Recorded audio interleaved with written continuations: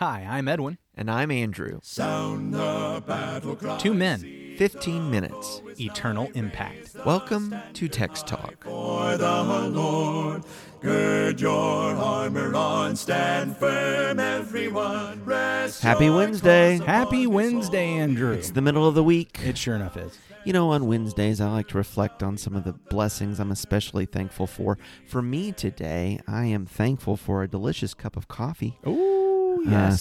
Some kind friends, anonymous friends, Mhm.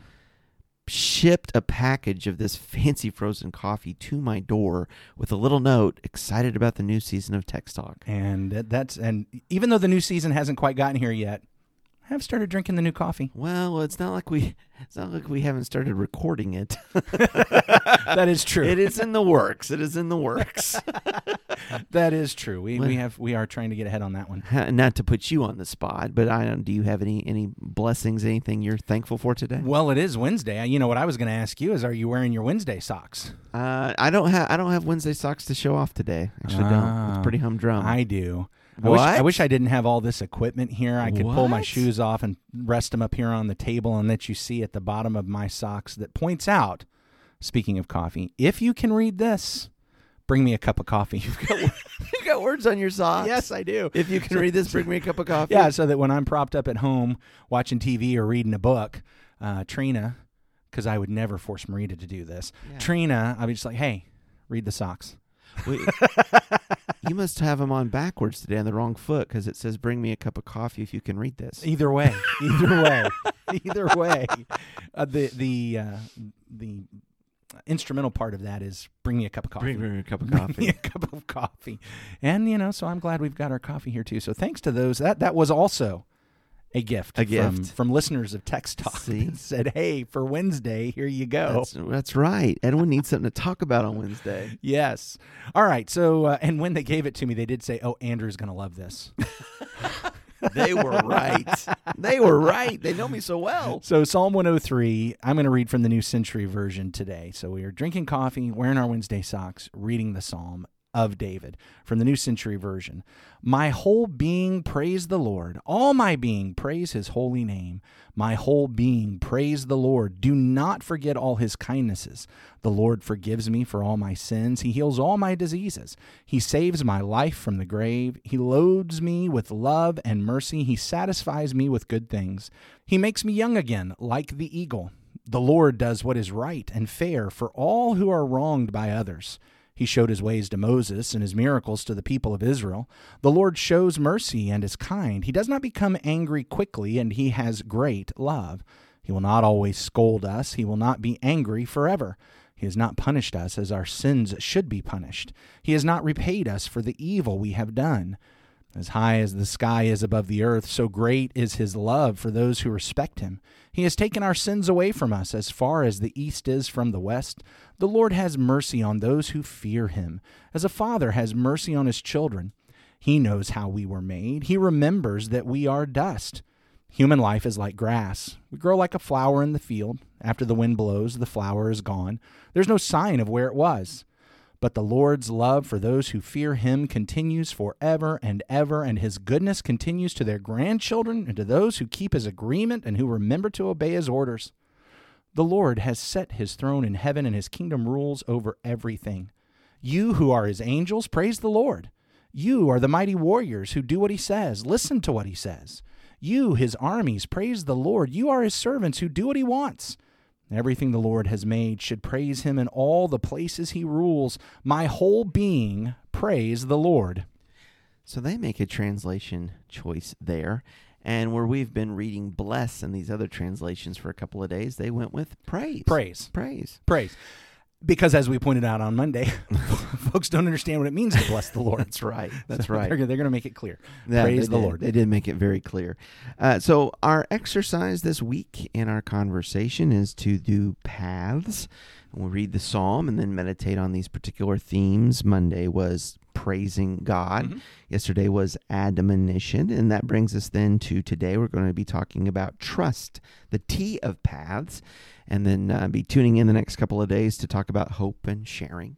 Mm-hmm. But trust. Trust. When I think about trust, it is a concept closely related to faith. But I probably think about it a little bit more of a personal conviction, a personal reliance, a personal surrender to God. And so I'm kind of reading the psalm through that lens. And what am I finding here that is building up my own personal reliance and even surrender upon God? Mm-hmm. And with that, I'm again drawn, or I should say initially drawn to some of the opening lines, particularly in verses 3 through 5. As God is extolled and praised, and we are encouraged not to forget all the benefits that God provides for us in verse 2, then there's a list. He forgives all your iniquities. He heals all your diseases. And so I pause right there and I realize that I need a faith in God for a healing. And whether it is about making moral well, even beyond correction, but forgiveness, making me whole again after I've sinned against God or a neighbor, or whether that is a physical infirmity and a physical weakness, such as diseases. He is the one who is the sustainer. He is the one who gives provision for his people and for all of his creation. Similarly, then I think we see some parallel construction here. Going into verse 4, he redeems your life from destruction. Well, that sounds a whole lot like healing from diseases and forgiving iniquities. He crowns you with loving kindness and tender mercies. Then verse 5, who satisfies your mouth with good things, so that your mouth is renewed like the eagles. Of course, I'm reading New King James. But this idea then of my physical needs being met, I can trust God to provide for me those physical needs. And boy, that puts me in mind of some of the wonderful promises of Jesus Christ for Christians. Even in the Sermon on the Mount, how we were encouraged in Matthew chapter 6 and verse 33 to seek first the kingdom of God and his righteousness, and all these things shall be added to you. That the Lord is talking in Matthew 6, in that portion of the Sermon on the Mount, about those who are worried and very anxious about what will they eat and what will they wear, these necessities of life, provisions of life. And the Lord says, you can trust God to supply all of that. Trust him so that you would go on to serve him and to be obedient to him. You give your life and your heart to God, and he will take care of these other matters. And so there's echoes of that and those teachings about trust from the Lord when I see these opening lines here in Psalm 103. I was also attracted to these lines, especially the part about the healing of the diseases, because I think, as you've already pointed out this week, that this psalm takes us back to Moses. Even though it's attributed to David, it takes us back to Moses. We are going to read later in this psalm how he showed mercy and grace to Moses. Verse 7, he made known his ways to Moses, his acts to the people of Israel. And of course, then it gets into the name, which he showed or declared to Moses on the mountain when Moses asked for him to reveal his glory. But this healing his diseases reminds me, one, of the plagues, and two, of what happened with Israel as soon as they crossed the Red Sea. Okay. I mean, you would think that when they crossed the Red Sea, what would they learn but to trust God? Yeah. You would think. He made a path in the sea. Yeah. However, we've got in Exodus 15 and verse 22, Moses made Israel set out from the Red Sea, and they went into the wilderness of Shur. They went 3 days in the wilderness and found no water. When they came to Marah, they could not drink the water of Marah because it was bitter. Therefore it was named Marah. And the people grumbled against Moses, saying, what shall we drink? And he cried to the Lord, and the Lord showed him a log, and he threw it into the water, and the water became sweet. There the Lord made for them a statute and a rule, and there he tested them, saying, if you will diligently listen to the voice of the Lord your God, and do that which is right in his eyes, and give ear to his commandments, and keep all his statutes, I will put none of the diseases on you that I put on the Egyptians, for I am the Lord your healer. Then they came to Elim, where there were 12 springs of water, 70 palm trees, and they encamped there by the water. The Lord your healer. The Lord your healer. I think that one's Yahweh Rophe, I believe is the right name for that one. If not, maybe I'll have to come back and edit that later if I think about it. But anyway, the Lord your healer, this issue of he had placed diseases on Egypt. He had sent plagues. But if you surrender to the Lord, if you follow the Lord, if you trust the Lord, rather than your judge, rather the one who strickens with disease, he is the one that heals. Yeah. What an interesting contrast we have. Just days earlier, there was too much water. And what the Lord does is remove it. And now they're saying there's not enough water. But rather than just trusting the Lord, that he is the one that's with them, they complain and they grumble. And so God walks them through this lesson.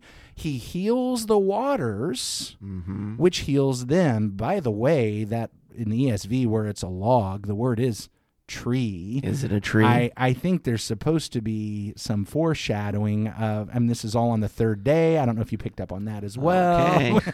I think we've got some foreshadowing about somebody who's been on a tree, and on the third day healing is going to come around. And that provides a living water then? Which provides a living water. That's exactly right.